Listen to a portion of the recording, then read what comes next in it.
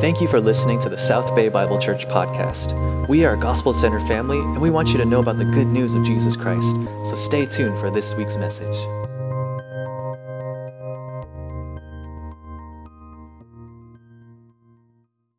All right, good morning. Thank you for joining us for Church Online. And we're in the season of Advent. We're actually in week number 3 of Advent, and the theme of week 3 of Advent is joy, joy, joy to the world. And let me just be completely honest with you all right from the get-go. This newborn baby is really kicking our butts. It's less joy to the world feeling and more, O come, Emmanuel. More, Hosanna, Lord save me, than bless the Lord, O my soul. Basically, we aren't sleeping. And Caleb we love him. He's a cuddly, fat baby, but he loves to wake us up at nighttime every hour. And so we are not sleeping. But anyways, Advent week number 3 is joy. Joy to the world, joy to a dark and weary world, joy.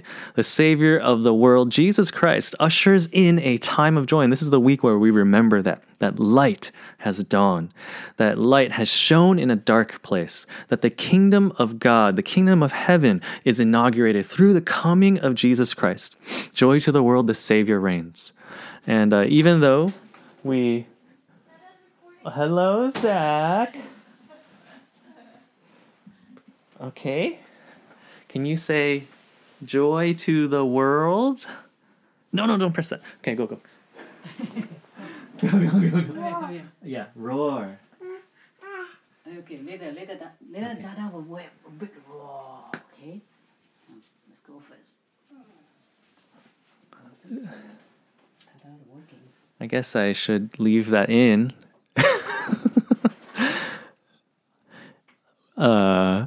Joy?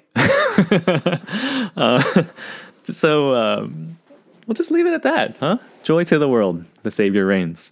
Today, as we go forward in the Gospel of Matthew, we arrive at the baptism of Jesus. And it really marks the beginning of Jesus' adult life in this Gospel, but also the beginning of Jesus stepping out in the public sphere for ministry. And as we've gone backwards, this is truly the beginning of Jesus' earthly ministry.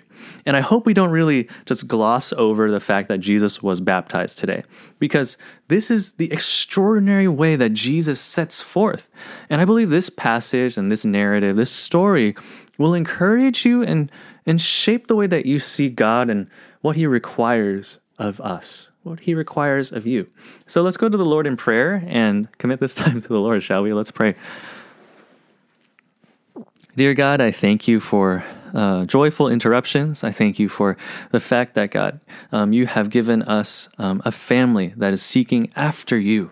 And just the reminder that light has come, light has dawned, and that we are now living in the kingdom of God that has been ushered because your Son, Jesus Christ, has come into the world. And so, God, let us not forget the fact that, God, you did not abandon us, you did not leave us, you did not forsake us, but God, you made a way. You sent your Son to die on the cross for us. And so in this season of Advent, we remember the love that you had for us, and we respond to that love in faith and trust and in surrender. Give us a word this morning, God, that can come from you only. In Jesus' name I pray. Amen. Amen. All right. So Matthew chapter 3. I invite you to turn in your Bibles to Matthew chapter 3, and we're going to go through this entire chapter together this morning. Let's go to Matthew chapter 3, verse 1. Matthew chapter 3, verse 1 says this: In those days John the Baptist came, preaching in the wilderness of Judea and saying, Repent, for the kingdom of heaven has come near. This is he who was spoken of through the prophet Isaiah, a voice of one calling in the wilderness, Prepare the way for the Lord, make straight paths for him. Now John's clothes were made of camel's hair, and he had a leather belt around his waist. His food was locusts and wild honey. People went out to him from Jerusalem and all Judea and the whole region of the Jordan. Confessing their sins, they were baptized by him in the Jordan River. And so, right from the beginning of this chapter, we get introduced to this new guy named John the Baptist. John the Baptist is the cousin of Jesus, and we learn in other Gospels that his own birth and his own conception was another miracle of God. It was a miraculous conception, John the Baptist. And John the Baptist is a forerunner who prepared the way for Jesus that was foretold in the Old Testament. As it says here in the prophet Isaiah, a voice of one calling in the wilderness, prepare the way for the Lord, make straight paths for him. So the way that John the Baptist prepared the way for the coming of the Messiah was first to go into the wilderness. He was preaching in the wilderness. And what did he preach? He preached repentance. Repent, for the kingdom of heaven has come near. Repent because God's kingdom is coming. And repentance for John, in John's case, he not only preached repentance, but he lived out an illustration of what a changed and repentant heart really looked like. His life was an illustration. He dressed differently. If you look here in verse 4, John's clothes were made of camel's hair, and he had a leather belt around his waist. Now, just stopping there, camel's hair, leather belt, not the typical clothing of a Jewish man at the time. In fact, camel's hair and a leather belt were clothing that was more associated with people of a lower status, of lower socioeconomic status. And so the way that he dressed was countercultural. And then the food that he ate, locusts and wild honey, you might think, whoa, he was eating bugs and drinking honey. Actually, that was pretty normal for someone in the wilderness. So locusts are a great source of protein. You might see it in all these different reality shows of challenges, but locusts are a cuisine. I mean, people eat it around the world normally. And honey, I had a lot of honey this past pandemic season, just trying to stay healthy. So honey and locusts, normal food. But the way that he dressed, kind of weird. Camel's hair and a leather belt. He dressed differently as a rejection and an illustration of the trappings of culture that were ensnaring the people of Israel. A rejection of wealth, of comfort, of cultural norms. His clothes and his overall lifestyle pointed to his message of repent, for the kingdom of heaven has come near. The only way that I could really describe this is if most pastors, when they preach, they wear suit and tie, the prim and proper. A lot of guys have the gelled hair like this, and you might have like a hipster pastor who dresses like a hipster. But John the Baptist, when he dressed up for ministry to preach, he dressed up as different as possible. Where he did not fit in. The people took notice of what he was wearing because it was so different, like a rejection of everything. And people responded to that message. Verse 5, people went out to him from Jerusalem and all Judea and the whole region of the Jordan, confessing that, well, if you just go back, Jerusalem, Judea, and the whole region, that's like the whole nation of Israel. Confessing their sins, they were baptized by him in the Jordan River. So we see that John's ministry is not only gathering people, gathering attention, getting momentum, but it's effective. His message is to repent. And what do the people do? They repent, they confess their sins, and they are baptized. So baptism, confession of sins. Let me clarify this a little bit. Confession of sins is really the inward sign of repentance. It's something that you do in your heart to the Lord. It's an inward sign of repentance. But baptism is an external sign, an outward sign of repentance. And baptism in the Jordan River, how special is that? And not only that, the people that were coming to hear from John the Baptist, these were all Jewish people. These were Israelites. They come from Jerusalem and Judea and the whole region of the Jordan. That's Israel. These were Israelites going into the wilderness to listen and hear from his teacher, John the Baptist. And when they confessed their sins, they also were baptized. And in this day, and even today, it is not common for Jewish people to be baptized. It was a mark of extreme repentance. because the Jewish people, had a birthright. They were born into the chosen people of God. The nation of Israel is God's holy people. There's no need to say no to their culture or their society. They were already a part of God's family. They were already a part of God's people simply by being Jewish. There was no bridge to cross, no culture shock, nothing to renounce of their old way of life because they were Jews. They were God's people. And so we see that the Jewish people here that went to listen to John in the wilderness, they confessed their sins and they were also baptized. John's message of repentance really struck a chord, and even Jews who were already considered a part of God's people, the nation of Israel, they were repenting and rededicating their lives to the Lord. Baptism in this day was reserved in the most common sense for Gentiles, non-Jews, when they converted to Judaism. And for a Jew to be baptized, they must think that they have sinned so greatly that they are just like the Gentiles, that they are not living like the people of God. So we see that John's message was effective. The way that he lived garnered attention. It was countercultural. And he preached a message of repentance because God's kingdom is coming. And this season of Advent, we like to talk about waiting and hope, But as we wait, we're not just twiddling our thumbs, doing nothing, just looking up like, all right, God, just sitting here.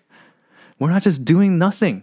God, as we wait, God will call us to repentance. I'm sure of that. As we wait, as we rest before the Lord, as we wait in hope, we think and set our hearts on God and think about the coming of His Son, Jesus Christ, at Christmas, and also the second coming when He comes again in glory and judgment. As we wait and meditate on that, God will call us to repentance.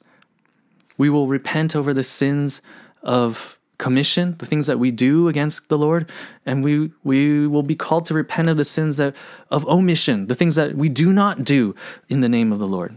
How have we lived? I'm talking to us right now. How have we lived like we are the Lord of our own lives?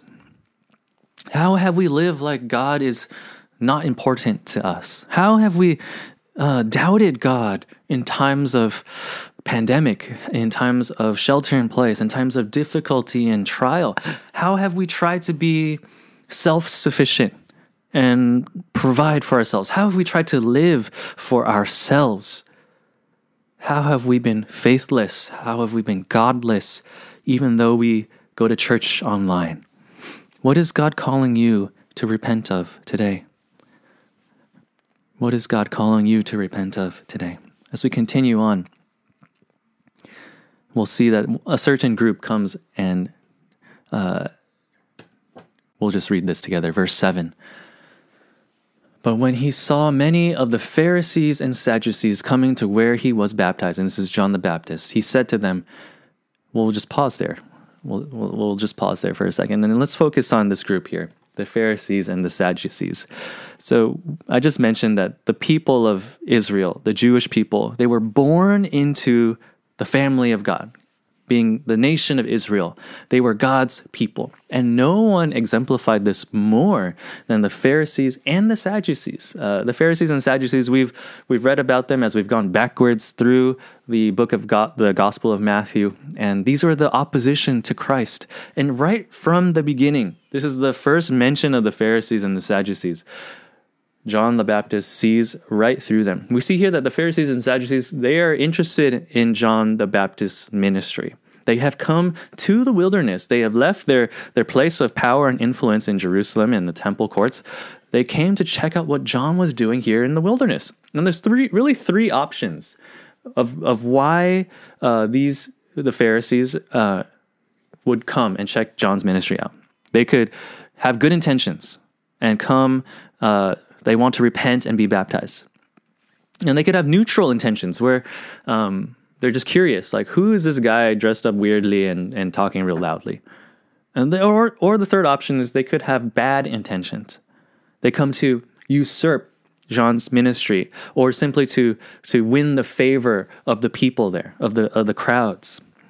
And what we see here is John calls them out for their bad intentions. It's right where I was getting at in the middle of verse 7. He said to them, "You brood of vipers, who warned you to flee from the coming wrath? Produce fruit in keeping with repentance." Oof. He calls them brood of vipers, which is not a nice thing to call someone. He's calling them basically a nest of snakes and snake. And he's calling them out because of the fruit of their ministry. John is basically calling out their hypocrisy. Verse 8 says, "Produce fruit in keeping with repentance." What does that mean? It means that the fruit of the Pharisees and the Sadducees is not a fruit of repentance, a fruit of heart transformation, of recognizing how you have sinned. But what does he call out? Do not think, verse 9, do not think you can say to yourselves, "We have Abraham as our father." See, they're relying on their birthright. We have Abraham as our father, so we don't have to repent. So we don't have to do any of these other heart things because we have Abraham as our father. We have the lineage, we have the legacy, we have the bloodline that we deserve to be the people of God. We are the chosen people because we are born into it. But what's the amazing truth that John calls out here in the next just sentence here? "I tell you that out of these stones, God can raise up children for Abraham." Amazing. God can raise out of these stones children for Abraham. God is looking for repentance. He's looking for repentant hearts, not just a legacy of going to church or being religious. He's not just looking for legalism or religiosity. He's looking for the fruit of repentance. And after this, John differentiates his ministry from the coming messiahs. He says, verse 10, "The axe is already at the root of the trees, and every tree that does not produce good fruit," repentance, "will be cut down and thrown into the fire." And here's where he differentiates his ministry, what he's doing in the wilderness, to what the Messiah, what Jesus will be doing. Verse 11, "I baptize you with water for repentance, but after me comes one who is more powerful than I, whose sandals I am not worthy to carry.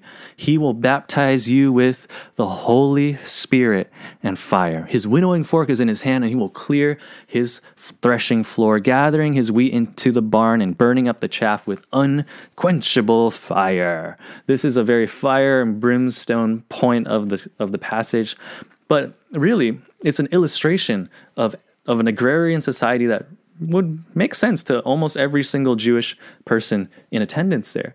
To describe this real quickly, the winnowing fork is like a pitchfork, and after you cut the wheat out, there will be wheat and tares and chaff, and the wheat is heavier than the chaff. So what they would do is they take this fork and this pile of wheat and chaff, and they would toss it in the air, and the wind would blow off the lighter weight chaff, and the heavier wheat would fall down. So the chaff would blow off, and then what they would do with it is throw it away. Oftentimes they would burn it. So this is less of a fire and brimstone destruction, more of a very, very, very good relevant illustration of judgment, of people who respond to not just the coming of the kingdom, but John's preparation of the message of repentance. And they say, no, we don't need to repent because we have everything together. We have Abraham as our father. I am a good Jewish person. I'm a religious person. I'm a good person. I do not need to repent. Those people who reject the call to repentance will be thrown into the fire, just like the useless chaff. But those who produce good fruit, who repent, will be baptized with the Holy Spirit. They will receive the life that comes from the Holy Spirit. They will receive the power that comes from the Holy Spirit. They will receive the authority that comes from the Holy Spirit. The Holy Spirit and fire. These are two different things. He will baptize you with the Holy Spirit and fire. The Holy Spirit reserved for those who repent, and fire is reserved for those who reject the call to repentance. The brood of vipers All right. So, this is a pretty heavy point of the passage, but, thinking about this line in the sand of repent or face judgment, this is I feel like we're living in this moment right now where we don't have to try hard to get into that point where we see a line, repent or face judgment. It feels like right now we're living through judgment a little bit, right? And, at the beginning of this pandemic, the word exposed was really heavy on my heart, where it felt like God was just using this circumstance, this really hard, difficult, terrible circumstance to expose our idols, to expose our brokenness, to expose the systems that might have been unjust, might expose hypocrisy in the church. It might expose sin and just evil within the church community. And so this word expose was really heavy on my heart. But at the same time, the message that God exposes us, exposes his people, not to shame us or to wreck us, but he exposes us so that we can be clean, so that we can be healed. When we are exposed, when our sins are exposed, when our weaknesses and shortcomings are exposed and laid bare before the Lord, we must go to the Lord in repentance and run towards God. When we are exposed, we repent and run towards God. We can't just be exposed and then try and run away and hide. That's like our human nature, right? When we're embarrassed or we forget something or we mess up, a lot of us, if you're like me, you're conflict avoiders, you run away, you hide. But that is not what the Lord seeks. It's not living a perfect life. It's not perfection that God seeks. It's confession, going to the Lord, running to the Lord in our brokenness, running to the Lord when we mess up, when we sin. When we doubt him, we go to him in repentance. The confession of sins, of our sins, and repentance, a changed life. The changed life where we stop sinning, where we stop doubting, where we stop profaning, where we stop worshiping other things, seeking other things other than the Lord. The changed life is the fruit of repentance. But who produces that fruit in us? It is the Holy Spirit, because we are baptized with the Holy Spirit. Yes, we have volition and we have will. Yes, we strive and we apply human effort and discipline to be more Christ-like and more godly. But the fruit of a changed life, a transformed life, comes only through the power of the Spirit, only through the Holy Spirit. And human pride and hubris is the downfall. When we think that we have changed ourselves, that we have disciplined ourselves so that we are more Christ-like, we're no better than this brood of vipers. We have Abraham as our father. We have, I've developed this way to live, and I've disciplined myself, and I have this system, and I've become more godly because of what I have done, the way that I live. We begin to think that the success that we have in life, the blessings that we've received in life, are something that we've earned. When we think that we've earned those things, that's when things get very, very dangerous, especially for people like me in ministry, in terms of ministry, especially in terms of family too. When we think that the family that we have, the children that we have, the parents and the relationships that we have, we've earned those things. No. It is the fruit of God's Spirit. One way that the Lord has been really refining the church here in America has been the very, very public shame and downfall of prominent and influential pastors, successful ministries. I keep mentioning this. I've mentioned this probably like 4 times in the past couple of years. I keep mentioning this because it keeps coming up, it keeps happening. But when we understand that, like in verse 9, I tell you that out of these stones, God can raise up children for Abraham. And when we understand that God can raise up a rock, a stone, and make his will happen, and accomplish his will, accomplish his ministry, and make a people for himself out of a stone, when our, it's not up to our spiritual heritage. It's not up to, what kind of family you're in or you're brought into, or it doesn't matter what church you grew up in. When we realize that none of that matters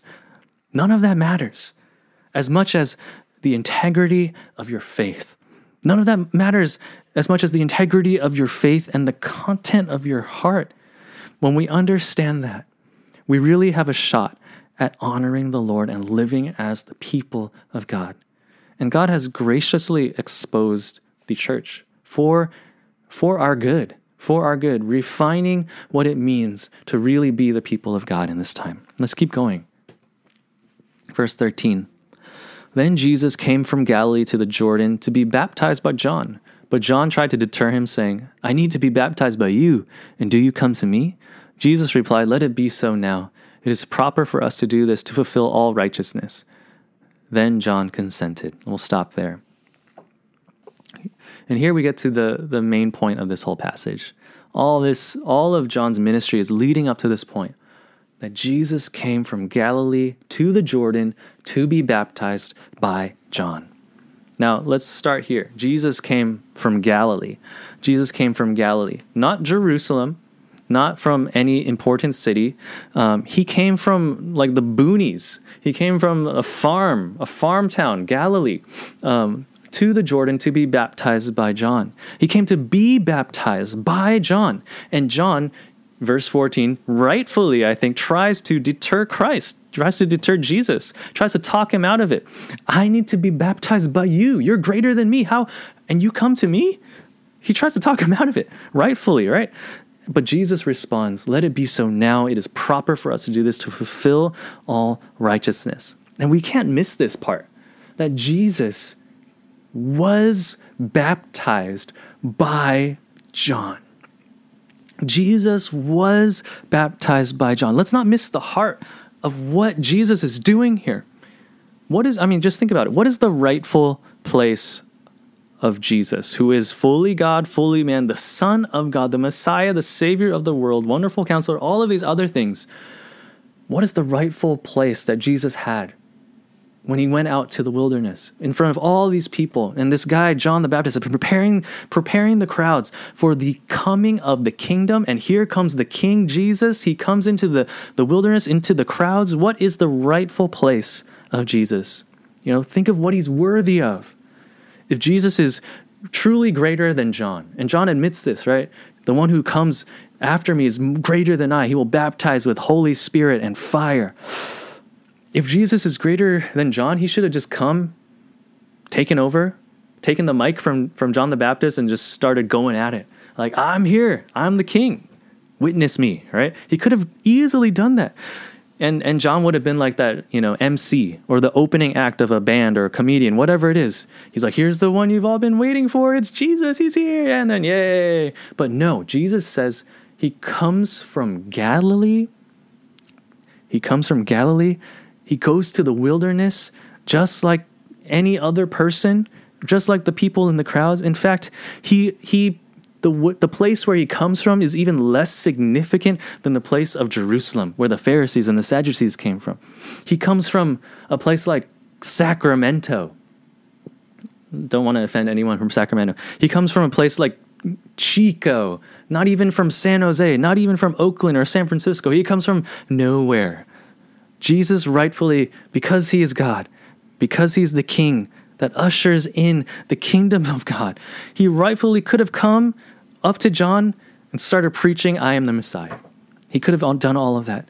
He could have taken over John's entire ministry. But instead, Jesus came to be baptized by John just like any other person, just like anyone in the crowd.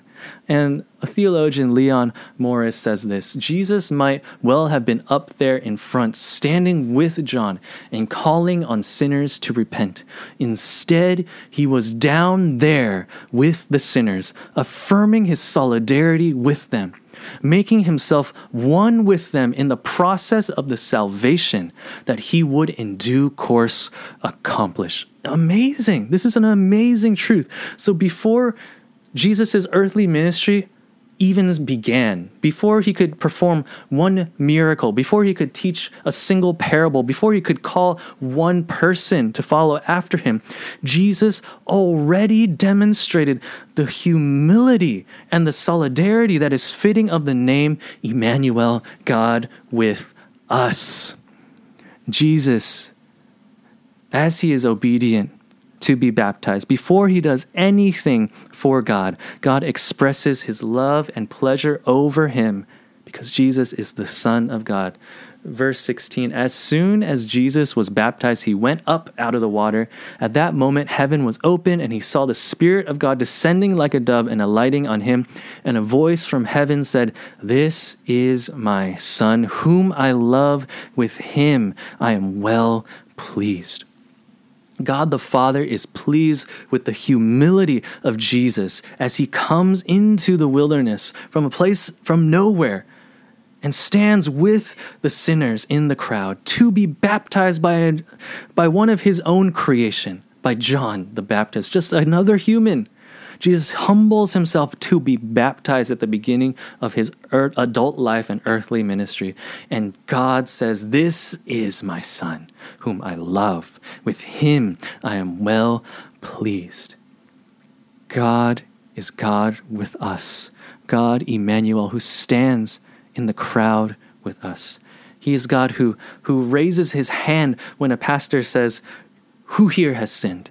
He is a God who doesn't cut to the front of the line or expect special treatment as king. He is God with us in our need of repentance and need of changed life, in a need of baptism. He came to be with us so that by his death we could have life. The kingdom of heaven has come in the person of Jesus. So let's get our hearts ready for when he shall come again in power, in glory, and in judgment. Let's pray. God, I thank you. I thank you so much that you stand with us, that you are God Emmanuel, that you are God with us. Let us not gloss over that fact. Let us not forget the fact that you humbled yourself, that you did not seek special treatment. Let us live like you lived. Because God, you are pleased at the way Jesus lived.